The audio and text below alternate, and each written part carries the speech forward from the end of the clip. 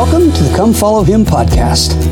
This podcast is created by the Boise Nampa Institute of Religion for the Church of Jesus Christ of Latter-day Saints. Here, we hope to help young adults find relevant principles each week as they study the assigned Come Follow Me scripture block as outlined by the church. This episode is simply two institute teachers talking about what they see in the scriptures that might be relevant to your life. It is not intended to speak for the church or to definitively define doctrines or policies. Any opinions shared here are just that, our opinions, as we have learned to come follow Him. I'm your host, Matt Swenson. Let's jump in.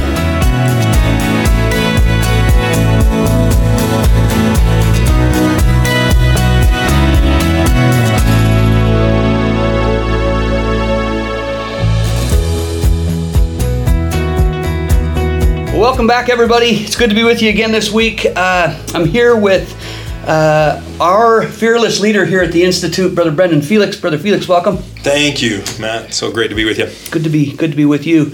We're back in the Book of Mormon. We've been in the Book of Mormon for a couple of weeks now, and I just love being in the Book of Mormon. I'm excited to visit with you today about it. Before we jump in, Brother Felix, you listen, I think most weeks you listen to the podcast. I try to. As you listen, as you are kind of, your brain is kind of all things young adult in the valley here, what are things that you think would be helpful or things that you would counsel our listeners to do with what we do here? You listen, you hear kind of our interaction back and forth. What is your hope for how the podcast can benefit or bless those that are listening? I think my hope is just that it can add some additional depth, additional flavor to someone's study.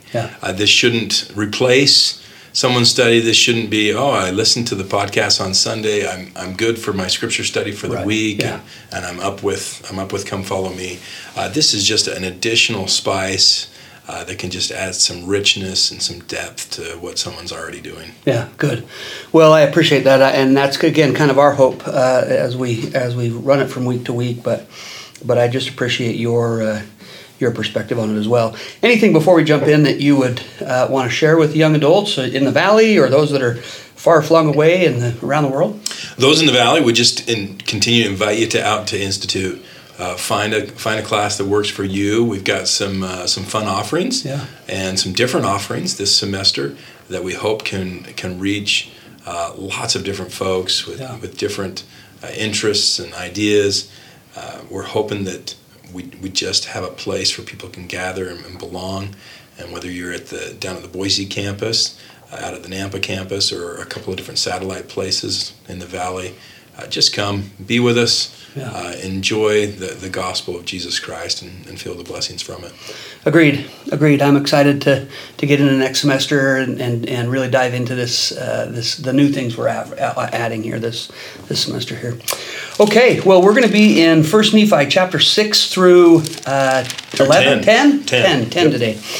6 through 10, and with that, we've been with Nephi. Nephi's gone back and gotten the plates. They're out in the wilderness. They're having a wilderness experience. I don't know exactly how long they've been out at this point, but longer than just a few days. And now we get Nephi in chapter 6, and I'm just going to let you take over. It's so interesting that chapter 6 is the time when he explains the whole purpose for him writing. Yeah. And the thing that should I guess affect how we read Nephi's writings for the rest of his time, 1st and 2nd Nephi. We get his intent in verse 4.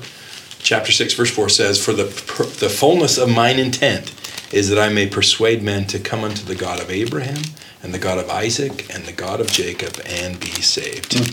That title, Abraham, Isaac, and Jacob, the God of those patriarchs, is referencing Jehovah, which would therefore be the Savior. The whole purpose of his book and his writing is to lead people and invite people to come unto Christ. Yeah, I love that. I might just take us just quickly. Chapter 6 and chapter 9 are similar in that he kind of expounds a little bit more now in chapter 9 about why he's writing, what his record is. So maybe we just look at those two chapters together. he's talking in this about how he's making two different records. One that's going to be over the ministry and one that's going to be over the wars and the governmental problems that exist amongst his people. And it's interesting to me that Nephi's kind of foreshadowing what's going to happen to his people, that they're going to become a people. I mean, like, to me, if my family is by itself wandering off into wherever, that it's going to become this big, massive group of people would be pretty lofty thinking. But because Nephi's been taught and believed by the angel and by God and his dad, what he was to go do, he really does say, this is for my people, but it's also a big, giant group of people that we're going to turn into. And he says, I'm making this record. I'm looking at verse 5, making these plates for a wise purpose in him, which purpose I know not. This is the two different records. Yeah, the large plates versus the small plates. Right. The Lord knoweth all things from the beginning, wherefore he prepareth the way to accomplish all his work. I think as we tie that back to chapter 6, to persuade men to come unto God, and then we think about, okay, Moroni, 1,000 years later, gets the small plates and gets the large plates separate, sees those two different books and puts them together in a logical way. Had Nephi just put it all together, it would have been really hard for Moroni to go through and Mormon to go through and really identify, right?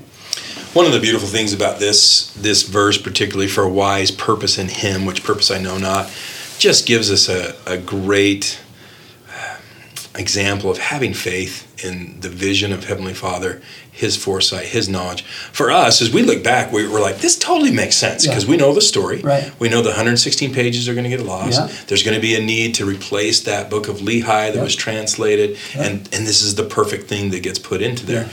In hindsight, it's awesome for us. But how many times he's like, oh, I'm making this whole set of plates. I really don't know why. I know I'm supposed to. I guess I will. Yeah. And in our own lives, how many times will there be those things where I know the Lord wants me to do this. I don't see the purpose right now. Yeah.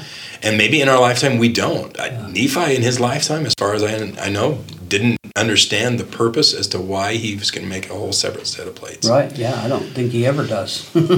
Probably in his life, right? Now, I love Elder Holland's talk about this. As he shared in an address to religious educators, he talked about the Lord having this purpose.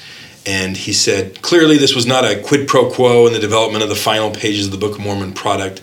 It's not tit for tat, this for that. You give me 116 pages, I'll give you 142, and so on. He says this, quote, we got back more than we lost, and it was known from the beginning that it would be so. It was for a wiser purpose. We do not know exactly what we missed in the 116 pages, but we do know that what we received on the small plates was the personal declaration of three great witnesses, three of the great doctrinal voices of the Book of Mormon, testifying that Jesus is the Christ. Yeah. Yeah. And so it does tie back to chapter 6. The intent is to talk about the Savior, to point to the Savior.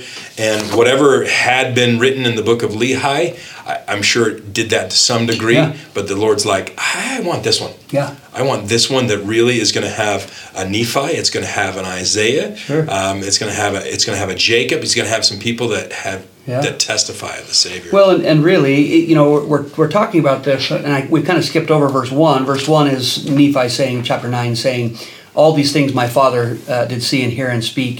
He dwelt in the tent, and he wrote all these things down, right? Mm-hmm. But it's interesting to me that if we had the book of Lehi, it would have stopped basically as soon as they got to the Promised Land. But Nephi's story includes pretty much everything Lehi had, plus what happens after we get to the Promised Land, right? Mm-hmm. And so it would have been a duplicate for sure to have both. Maybe there would have been new things or added things. For sure there would have, right? Lehi's perspective on things. But it's interesting for me to see that the Lord has a bigger scope than just what Lehi would have given us, right? He's saying, hey, the people are going to be called the Nephites. They're going to be called Lamanites. This is this group of people. And as important as Lehi's story is, and as an important figure as he was, his written record maybe is maybe not as important as the one we have with Nephi here. Yeah. Obviously, or we would have it, right? Yeah, verse 6, and something that I think is relevant to our young adults. For the Lord knoweth all things from the beginning, wherefore he prepareth a way to accomplish all his work among the children of men. Have faith in what the Lord knows and in what we don't, and move forward and exercise that faith in his purposes, his design. You and I both have students that have done that, and not knowing exactly what they're going to do in their lives or other situations and relationships and so on, but the Lord knows. Yeah. Take faith in that, move forward in that. You may not see it, but he does. Well, move forward I think is important, and maybe I'll just share an anecdotal story from Elder Bednar. Elder Bednar was asked at one point, I remember watching a video training with him and his wife, he was asked, for those of us that aren't married yet, how do we prepare ourselves to be married? We're, doing all the things we're supposed to. We go to church, we read our scriptures, we say our prayers. What else can we do to show the Lord that we're ready for that? And it was interesting, his response, because, I think he could have very easily said, well, just continue to do the basic things, hold to the rod, But what he said was, live as if you already have what you want. And I think as I read verse 6, the Lord knoweth all things from the beginning, wherefore he prepareth the way to accomplish all his works. I think what great counsel that is. If I want to be married, for example, if that's the thing I want, what time would I go to bed? I would not stay up till 2 o'clock in the morning if I was already married, right? You and your spouse, you just don't do that. You don't eat out every meal. You don't. You study differently. You serve in your calling differently. You go to the same ward from week to week, right? I mean, all the things that young adults do just by virtue of having freedom in their life. Finally, moving away from mom and dad. But I thought that counsel was really good, because if I'm willing to live, I'm showing the Lord that I'm prepared. I'm preparing myself to accomplish what he wants me to do. Now, I don't know that necessarily means the Lord's going to put Mr. or Mrs. right in front of you, right? But it does show the Lord you're willing. You're willing to live as he would. Anyway, that just came to my mind as we were reading in verse 6. Well, we definitely have an example of a Nephi that is willing, and he does what the Lord commands. Yeah, for sure. Okay, so that's 6 and 9. So let's get into 7 now. So 7, we got a little bit of storyline. Okay. This is the time when the Lehi sons are going to return to Jerusalem and invite Ishmael and his family on board. It's interesting that there's not any complaints about this one. Right. Go back and maybe from Laman and Lemuel, but there definitely is on the way back after they've convinced. Well, I think it's important to see how the convincing took place of getting this family to come out in the wilderness. So if you jump to verse 4, as they're meeting with Ishmael, it says, "It came to pass that we went up into the house of Ishmael, and we did gain favor in the sight of Ishmael, insomuch that we did speak unto him the words of the Lord. And it came to pass that the Lord did soften the heart of Ishmael, and also his household, insomuch they took their journey with us down into the wilderness to the tent of our father." If you think about it, that's kind of a hard sell to go and convince somebody, hey, can you leave everything like we did and head out into the wilderness? Sure. But a little note I wrote off the side, I put, the word of God is convincing. It works best. Yeah. And so as it says there, insomuch we did speak unto him the words of the Lord. There was power in the doctrine and in the principles of the gospel of Jesus Christ, even to the convincing of doing things that just don't seem to make sense temporally or according to what the world views. Yeah, that's really cool. I think too often we.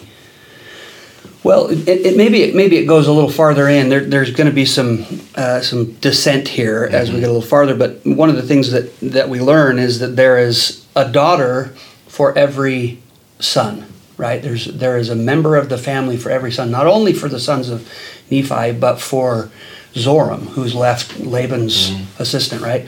So in thinking about the Lord preparing a way and preparing a person or a family, right?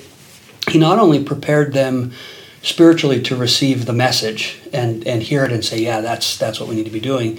He also prepared them temporally to be an exact match for Lehi's family, right? Years before, in the number of children in their family and whatnot.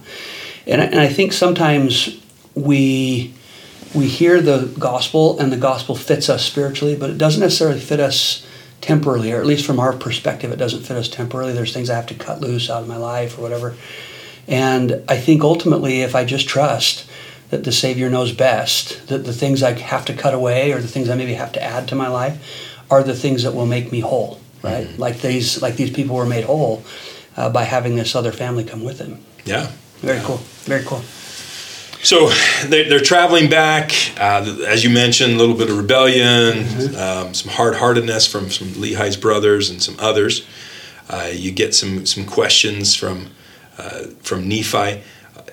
Whenever there's a repetitive phrase in Scripture, it's pretty significant. Verse 8, you got, how is it that ye are so hard in your hearts? Verse 9, how is it that ye have not hearkened? Yep. Verse 10, how is it that ye have forgotten? Yea, how is it that ye have forgotten what great things? 12, yea, how is it that ye have forgotten? A great question for us. How is it that we sometimes forget the things that we've seen the hand of the Lord in our lives, and to have a little reminder every now and again. But the testimony in 12, how is it that ye have forgotten that the Lord is able to do all things according to his will? Mm. They've seen it with the plates. Somehow they've forgotten that already. And Nephi is trying to remind him. But as we know, with his brothers, often the reminders do not go as well. Yeah, it's really interesting to me as I read that. He talks about faith at the end, right? In verse 12, he says, "If it so be that they exercise faith in him, wherefore let us be faithful to him." And then he goes on in 13, "And if it so be that we are faithful to him, we shall obtain the land of promise, and ye shall know at some future period that the word of the Lord shall be fulfilled concerning the destruction of Jerusalem." You'll know stuff if you act in faith, right? That faith precedes knowledge is really what Nephi is trying to teach them. And yes, I'll know that the promised land was supposed to be mine. I'll know that Jerusalem was destroyed. But that harkens in my mind to Alma 32 a little bit, where you plant the seed, and as soon as the seed starts to grow, it's no longer faith because you know it works, right? Mm-hmm. That idea is really what he's trying to get them to act on, and he speaks so often of forgetting, right? 3 times in 3 verses. Yep. That really, if I just remember what's happened to me, I'll have a little bit of hope, a little bit of faith, and just be a little more patient before I just jump on and act out in the way that doesn't help me at all. Yep. Right? Goes against what God wants me to do. And it makes me wonder, did they exercise enough? We know that they exercised enough faith to obtain the land of promise, right? Because they're going to help build a boat, and they're going to get there. But I don't know that those brethren ever fully knew that the destruction of Jerusalem took place, that they ever got that knowledge. Yeah. Partly because did they ever exercise that faith? Right. Now Nephi's going to. Nephi's going to see some great visions that show that, and then show even his posterity and destruction there. Yeah. But I don't know that faith was ever exercised enough by others. And it's interesting too. We talked a week ago about the destruction that Jerusalem's going to have, but we also spoke about how Laman and Lemuel had nothing to go back to because they'd given it all away, to Laban. And there's that whole story is worth going back and listening to again. But interestingly, here, now they have another family's stuff to go back to, right? There's something to go back to, and so they start arguing, let's go back now, right? But remember that they'd already given it away, and they're, verse 15, "If you will return to Jerusalem, ye shall also perish with them," that all of Jerusalem is going to be destroyed. "If ye have choice, go up to the land. Remember the words which I spake unto you, that if ye go, you will also perish. For thus the Spirit of the Lord constraineth me that I should speak." You have freedom. Nobody's holding you back, Laman and Lemuel. Feel free. Go. Take off.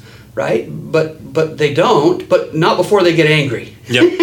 Yep. And so we have a tying up first of probably a couple, right, that are going to be happening with brothers versus brothers. But we have Nephi tied up, and we have Nephi's prayer in 17. "But it came to pass that I prayed unto the Lord, saying, O Lord, according to my faith, which is in thee, wilt thou deliver me from the hands of my brethren? Yea, even give me strength that I may burst these bands with which I am bound." So some pretty instructional things. First off, it's the faith in the Savior. He's absolutely relying on the Savior. His faith in the Savior. Exactly. Right? Yeah. And it's not, "Oh Lord, hey, I know I can do this. Yeah. Just help me do it." It's, I know you can do this. My faith in thee. I do think it's interesting. He wants to. He asked that they burst the bands he's bound with. And 18, the answer comes a little bit differently. And it came to pass when I had said these words, behold, the bands were loosed from off my hands and feet, and I stood before my brethren. So certainly the principle of prayers are not always answered in the way that we want, Sure. but prayers are answered. Yeah. Have enough faith to move forward with that. Well, and sometimes the thing we pray for is strength to become better, strength to become more, and maybe we're already enough. God's just going to cause that challenge to just fall apart, right? And I think we talk so frequently about the enabling power of the atonement, and that is so true, that our purpose here is to become more. But I think in cases like this, Nephi's enough already. His faith was enough. He didn't have to gain more capacity to be able to be set free from those bonds. I just wonder sometimes for me, if I was able to say that same prayer, I have enough faith in thee that I know that this trial can just be taken away. I think sometimes I'm afraid of asking for that because I know the trials are for a reason. They're given to me for a reason. But sometimes I think the Lord, well, it's Bible Dictionary definition of prayer that sometimes we just need to ask for the thing we want. Many blessings are kind of in a box up in heaven. God's waiting for them to just be asked for. We have to ask for them. And I think sometimes we're afraid to just ask for the thing we want because we know we're supposed to learn and we're supposed to become more and all that. Maybe sometimes the Lord will just take it and loose the band. Might not look the same way you wanted it to or you thought it would, but maybe he's willing to just do that sometimes. I think there's a number of different things we can learn in this. Elder Bednar in a BYU Idaho talk called "In the Strength of the Lord" referenced this particular story, and he said Nephi is an example. Quote: Nephi is an example of one who knew and understood and relied upon the enabling power of the Savior. He went on to say, "Brothers and sisters, do you know what I likely would have prayed if I had been tied up by my brothers? My prayer would have included a quest for something bad to happen to my brothers and ended with the phrase, 'Wilt thou deliver me from the hands of my brethren?' Or, in other words, please get me out of this mess now." He continues, "It is especially interesting to me that Nephi did not pray as I probably would have prayed to have his circumstances changed. Rather, he prayed for the strength to change his circumstances. And may I suggest that he prayed in this manner precisely because he knew and understood and had experienced the enabling power of the atonement of Christ." Well, and it's interesting because like we just said, he prayed to change his own circumstances and the Lord just changed his circumstance, right? Nephi wanted to be the one to do it. He was like, I can do this. Just give me enough strength, I can do this. But the Lord said, you don't need to. I'll just loosen the bands, right? Yep. That's really cool. Yep. That's really cool. Now, as I was also thinking about this and prayer in general and what do we pray for and what do we ask for, I was reminded of another article in the Liahona from April 2016 called "How to Pray in a Way God Can Answer." And it's about it's a sister that's writing. Her name is Celeste Davis, and she just talked about how she was having some difficult times with a third child that wasn't sleeping very well, and so then she's thinking about, well, I'm praying for help, and why are my prayers not getting answered? And so then she got thinking, she wrote this quote, "What are those things it is possible for God to grant? How could I make sure my wishes are the wishes of Christ? How can I get in alignment?" And so then she started praying in a different way. She said, quote, "I came up with a little formula to help me in my prayers. It's simply this. Whenever you ask for something you want, and you're not totally sure if it's something God wants for you, tack on the phrase, 'but if not,' and then add something you're sure God would want for you." And she just felt like at that point she was starting to get more in alignment. It wasn't just, here's my wish list of the things that I want. Her prayers became different because she began to think, well, this is what I want, but I know that Heavenly Father wants good for me. How can both be together and maybe not be answered in the way I want, but still answered in a way that He can that's answer? really cool. You shared before we hit record the little example she gives of a child. I want you to read that, but my brain has been going back and forth to the Bible Dictionary, and there's a couple of things. It says the object of prayer is not to change the will of God, but to secure for ourselves and for others blessings that God is already willing to grant, but that are made conditional on our asking for them. So again, there's a box of blessings in heaven. He's just waiting for me to ask for them. But then he goes on. He says, we pray in Christ's name when our mind is the mind of Christ and our wishes the wishes of Christ, when his words abide in us, we then ask for things it is possible for God to grant.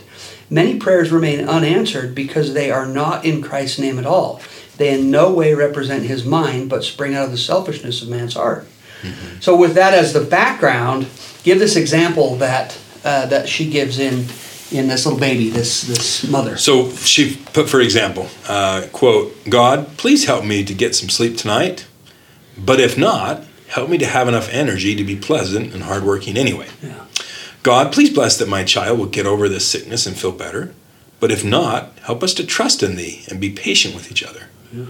God, please bless that I will be included in my group of friends, but if not, even if I feel excluded, help me to be kind and generous. Yeah.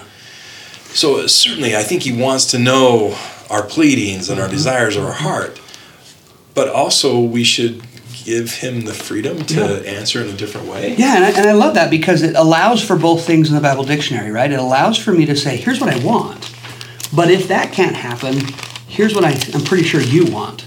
And that might be a little bit more of a pause in my prayer, right? I know exactly what I want. Exactly. But to pause and be like, hey, what would the Savior say I need, at least, at a minimum? And what could he possibly right, give? Yeah. What would he probably give, right? Mm-hmm. Knowing that I'm up all night with this little baby that's crying all night long, right? What will he want me to have tomorrow? It makes us kind of reflect on what is my preparation for prayer. Mm-hmm. Is it just I'm rolling out of bed and here goes, or I'm about to roll into bed and so here goes. And I'm reminded of what it talks about in Romans chapter 8, so a little flashback to last year's New Testament. Verse 26, likewise the Spirit also helpeth our infirmities, for we know not what we should pray for as we ought. But the Spirit itself maketh intercession for us with groanings which cannot be uttered.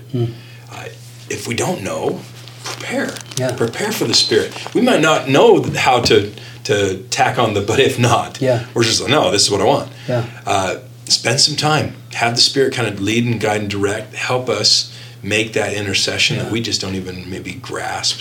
Yeah, and then ask for that thing. I think sometimes we are taught by the Spirit, this is what you need. And then you're like, okay, well, you taught me, so go for it. You already know. Yeah. But it's still conditional upon our asking for exactly it. Right? I think that's so cool. Right? That's so cool. And it maybe ties us into what's coming.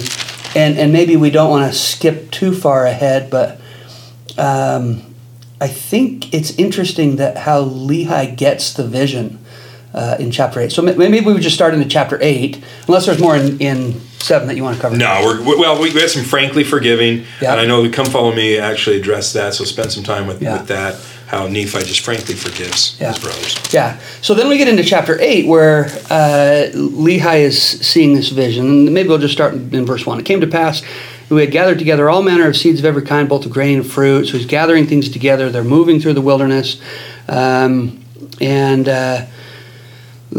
and Lemuel Lehi's telling Laman and Lemuel, I'm still fearful of you, and I see things going on that I'm a little afraid for you. But then Lehi sees this vision, right? And it's interesting to me, just kind of correlating to what we just were talking about preparing for prayer. And I've had times in my life where I was closer to the Spirit and times where I was farther away from the Spirit. And those times where I'm closer, prayer is a different thing. Prayer is not me feeling alone, asking for these things that I feel like I need. Prayer is me, conversational is the wrong word. It's too earthly. But it is a little more of a conversation back and forth where I know what I need. I'm not quite sure how to ask for it, and then I kind of get, I don't know that vision is the right word, but a little bit clearer picture of what it is that I need or what direction I'm supposed to go. Mm-hmm. And it's interesting to me how Lehi dreamed a dream, right? Verse 2, he dreamed a dream. Or in other words, I have seen a vision. And I just wonder sometimes if we put visions and dreams in the past as things that only old prophets had and maybe prophets today, but definitely not me and you. Mm-hmm. And I think that's untrue. I think we have visions of what life's supposed to be like and where I'm supposed to be moving. but we don't see it as this pillar in front of me, and so we don't attribute or this movie that we're watching and so on. It's the little flashes of insight. It's the little inspiration that comes. Those can be the vision, and it can clear from what we see happening to Lehi, clear from the dark and dreariness. To them we have large and spacious field with light. We have a tree with fruit that makes people happy.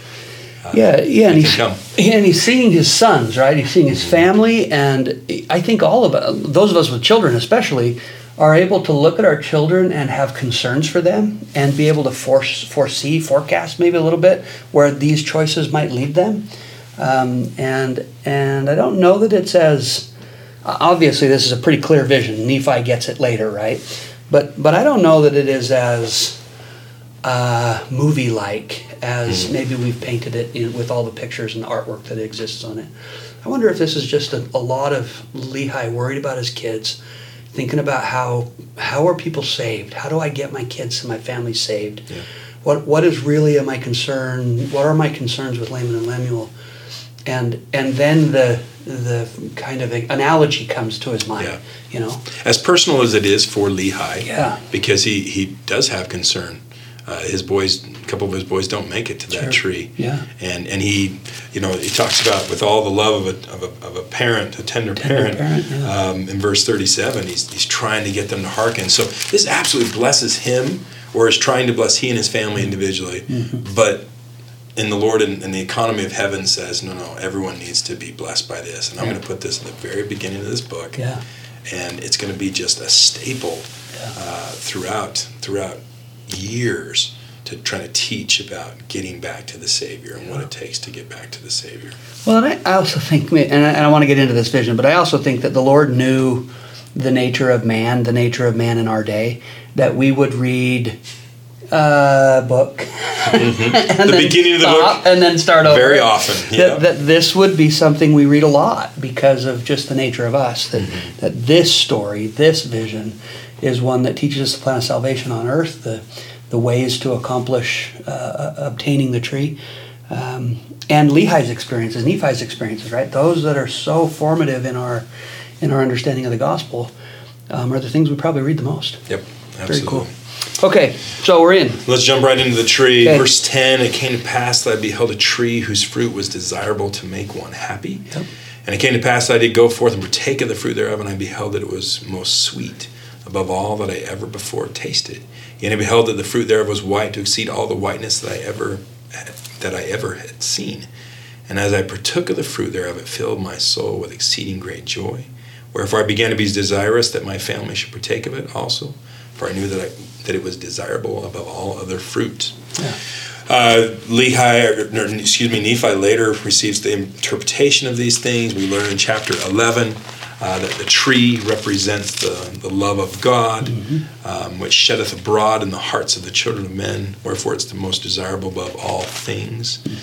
Prophets have then, there's not an interpretation that's given of the fruit, just of the tree, the love of God. But prophets have given us some things. Elder Holland said, the Spirit made explicit that the tree of life and its precious fruit are symbols of Christ's redemption. Elder Maxwell went on to say, to partake of the love of God is to partake of Jesus' atonement and the emancipations and joy which it can bring.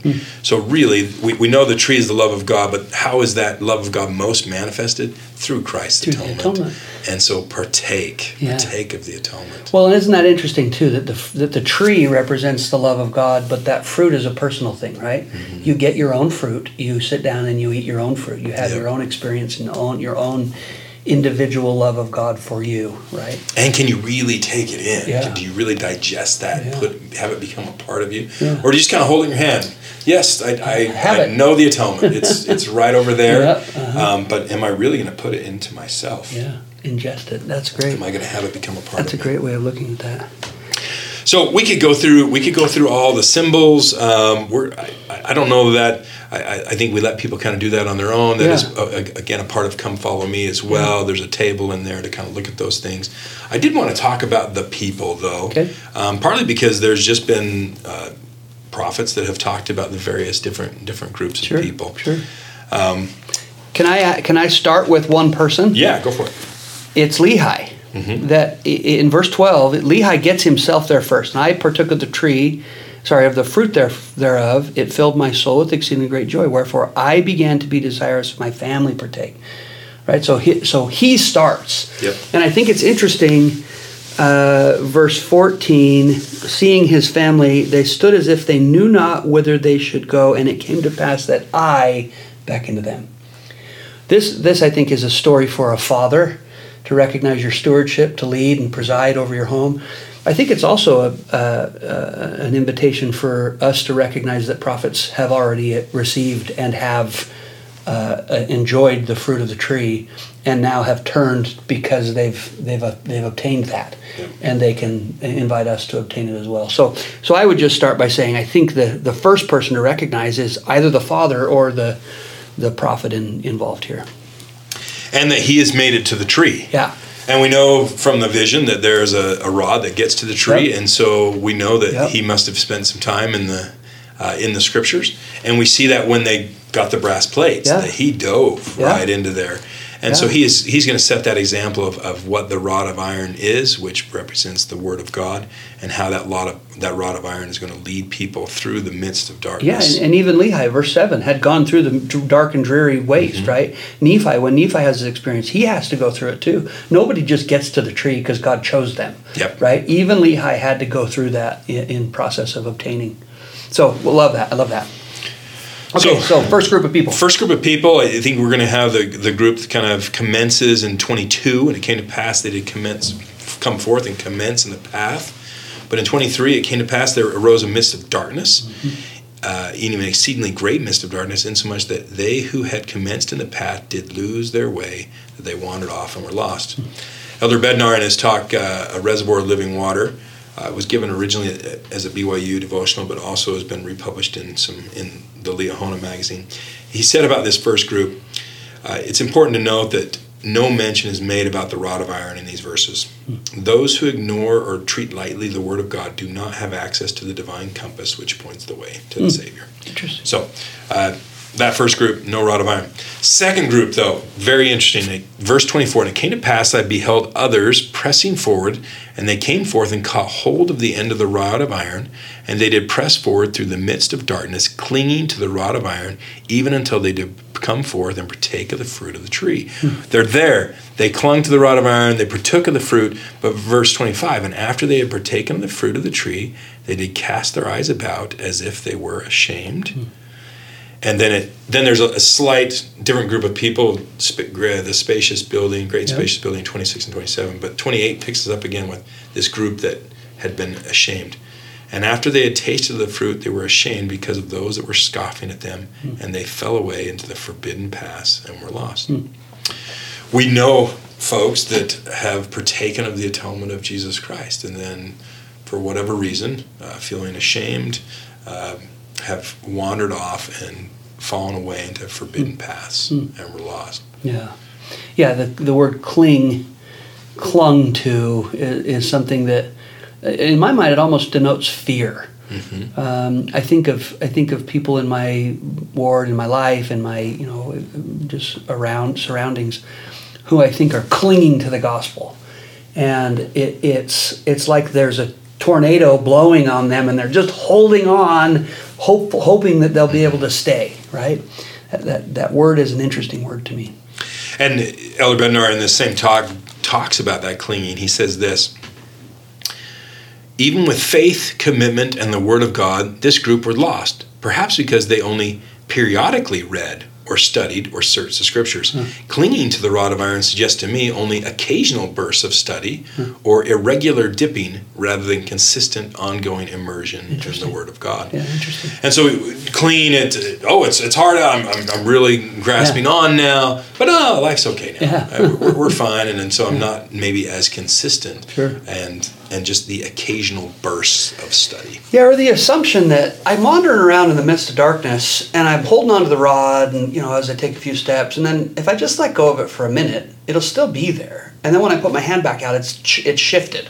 It's not quite or I've shifted better. Or I shifted, right? I've shifted, and so that idea that you can't just cling to it here and there and like grasp on when you want to, and when you're having trouble, right? You're having trouble, just period. Mm-hmm. Always, right? We're always in trouble. You're just in trouble, exactly. So just hold on to that.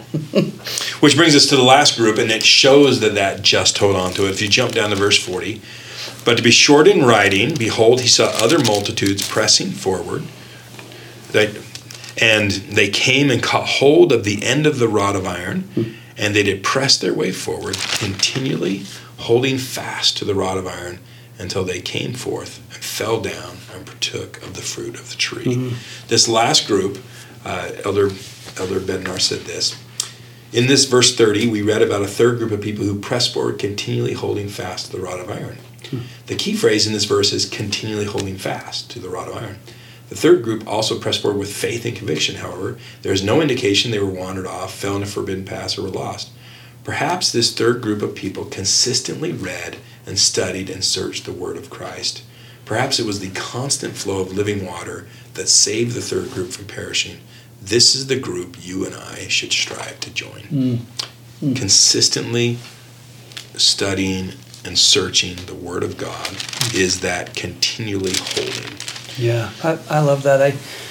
I think the hand over hand, you've always got a hand on the rod. It's kind of turning the steering wheel when you're in driver's ed. You've always got a hand on the wheel. I also love in verse 30, they held fast to the rod of iron until they came forth and fell down and partook of the fruit of the tree. That they got off their feet. That they made the choice to plant themselves. This is where I'm going to stay. I'm not going to keep looking around. I'm not going to wander back and forth under the tree looking to see what my other options are. They literally just took themselves out of the game and sat down and said, this is it. This is where I'm going to be. And I think that doesn't mean that they didn't ask questions. That doesn't mean that they weren't engaged learners still. But they recognized this is truth. This is where I need to stay. And I'm going to ask my questions from this position and not go wandering off looking for other resources that are maybe shiny, because it's just not this tree. It's not going to be this. I wrote a little cross-reference off the side. I put fall down, and I put 1 Nephi 11:24, which goes to the interpretation. Yep. We have numerous interpretations in 11 as Nephi is getting that interpretation. But verse 24 says this. And I guess backdrop. Within the interpretations, there's interpretations, but there's also scenes of the life of the Savior. And so as it's just interesting that to demonstrate some of the interpretations, the life of the Saviors is shown as kind of examples of that. Yeah. And so here's one that connects. Verse 24, and after he had said these words, he said unto me, look. And I looked and beheld the Son of God going forth among the children of men, and I saw many fall down at his feet and worship him. The verses a couple before that were just how we learned how the tree represents the love of God. And the fruit, of course, is the atonement. Right. And so now we have people falling down. He's seen in the life of the Savior people falling down and worshiping the Son of God. Yeah, so you're planting yourself there because you're planting yourself right at the feet of the Savior. I love that. That's fantastic. So what a magnificent vision. He obviously looks around and he sees some more multitudes. Verse 33. 31. Also saw other multitudes feeling their way towards a great and spacious building intentionally. They were like, I want to go there. That's what I want. They were drowned in the depths of the fountain. They were lost from view, wandered in strange roads.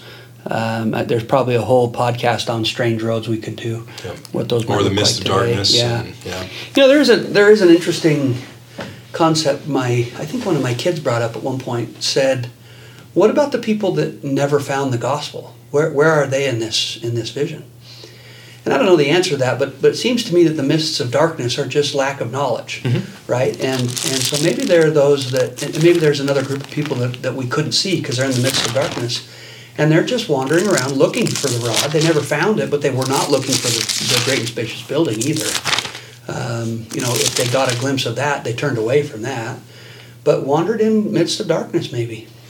I think we maybe have a little bit of an insight into that from Doctrine and Covenants, section 123, where Joseph says, for there are many yet on the earth among all sects, parties, and denominations who are blinded by the subtle craftiness of men, whereby they lie in wait to deceive, and who are only kept from the truth because they know not where to find it. Yeah. Now with that group, then comes the injunction in the next verse. Therefore, that we should waste and wear out our lives in bringing to light all the hidden things of darkness, wherein we know them, and they are truly manifested from heaven. Yeah. That's incumbent upon us that are on the rod to say, come, find out. We waste and wear out our lives in bringing to light those that are right now, they just know not where to find it. Yeah, and I think maybe that's, I think you can't be just kind of on the rod either. I think you've got to have found the tree. You've got to have planted yourself. It's what Lehi does back in chapter 8, verse 15. It came to pass that I beckoned unto them. I did also say unto them with a loud voice that they should come unto me. Not, I'm going to go out into the midst of darkness, grab my kid and drag him to the tree because I'm going to get lost myself, right? Yeah, we would never try to lift someone up by going lower. Right, yeah. You don't go under them. You bring them up. Yeah. To you. Yeah, so I think that's a great injunction for us to call, but call once you found it. Once you really have a testimony that you serve a mission after you've gained the witness, right? That you're not out there going, well, I think this is probably true, so it is. Go ahead, join it, right? I mean, that's not what the Lord wants us to do. Not that missionaries have any sort of perfect knowledge, but there should be a base there. There should be you should have partaken of the fruit to some degree. Yeah. So that you can... This has helped my life. Legitimately and with authenticity testify of the atonement of Christ. Totally agree. Okay, so we've covered a little bit of chapter 9 already, most of it already, in that this is what Nephi was saying. I'm rewriting my dad's record for some reason. And then we get into chapter 10, and I have a note at the top of my chapter here that there are 16 prophecies about Christ in this one chapter. And I think that, if nothing else, is proof that Christ is all over the Book of Mormon. Absolutely. We see the word Messiah throughout this. Verse 4, we have one of the first prophecies. Yea, even 600 years from the time that my father left Jerusalem, a prophet would the Lord God raise up among the Jews, even a Messiah, or in other words, a Savior of the world. And so Lehi is predicting predicts that the Jews will be taken captive. You see that in the chapter heading, but then we're going to see these prophecies of the Savior. And we're kind of up to the point, I've got a little note off the side of my scriptures, that it becomes present day Nephi. It's no more looking back and abridging, this is what happened. This is from right here, moving forward. And what are they going to focus on? The same thing we started this podcast with. Yeah. The intent is to bring people to the Savior, to testify of Him. Yeah. Verse 6, wherefore all mankind were in a lost and in a fallen state, and ever would be, save they should rely on this Redeemer. Really, truly pointing towards Him who will save. Yeah, we get 7 and 8 being, a prophecy of John the Baptist coming to prepare the way. Now, remember, they had the brass plates, so this maybe wasn't necessarily a prophecy as much as it was reciting a prophecy.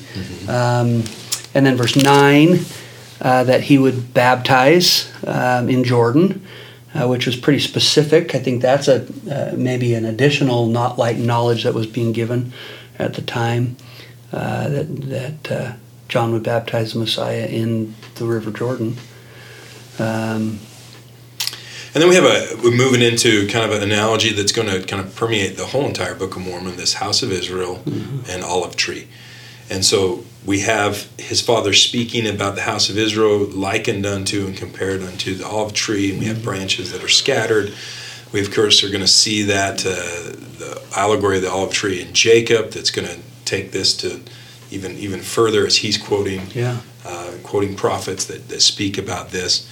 I guess what I would take, or what I'd want to focus into, is to Nephi's experience when he's hearing his father. If those of us that have been lucky enough to have parents that have testified of the Savior, what do we do with that? Yeah. What are we going to take from what they said? There's certain different avenues I think people can take. People can blow off what a wonderful parent's trying to teach, or people can kind of do what Nephi said. So if we go to verse 17, and it came to pass that after I, Nephi, having heard all the words of my father concerning the things which he saw in a vision, and also the things which he spake by the power of the Holy Ghost, which power he received by faith on the Son of God, and the Son of God was the Messiah who should come. And here's what we see about Nephi. I, Nephi, was desirous also that I might see, hear, and know of these things by the power of the Holy Ghost, which is the gift of God unto all those who diligently seek him, as well in times of old as in the times that he should manifest himself unto the children of men. That statement, I was desirous also that I might see, hear, and know. It is incumbent upon all of us at some point to see, hear, and know for ourselves. So grateful for marvelous parents out there that are teaching and testifying and pointing people to the Savior. With all of that, there is still a responsibility individually for someone to see, hear, and know for themselves.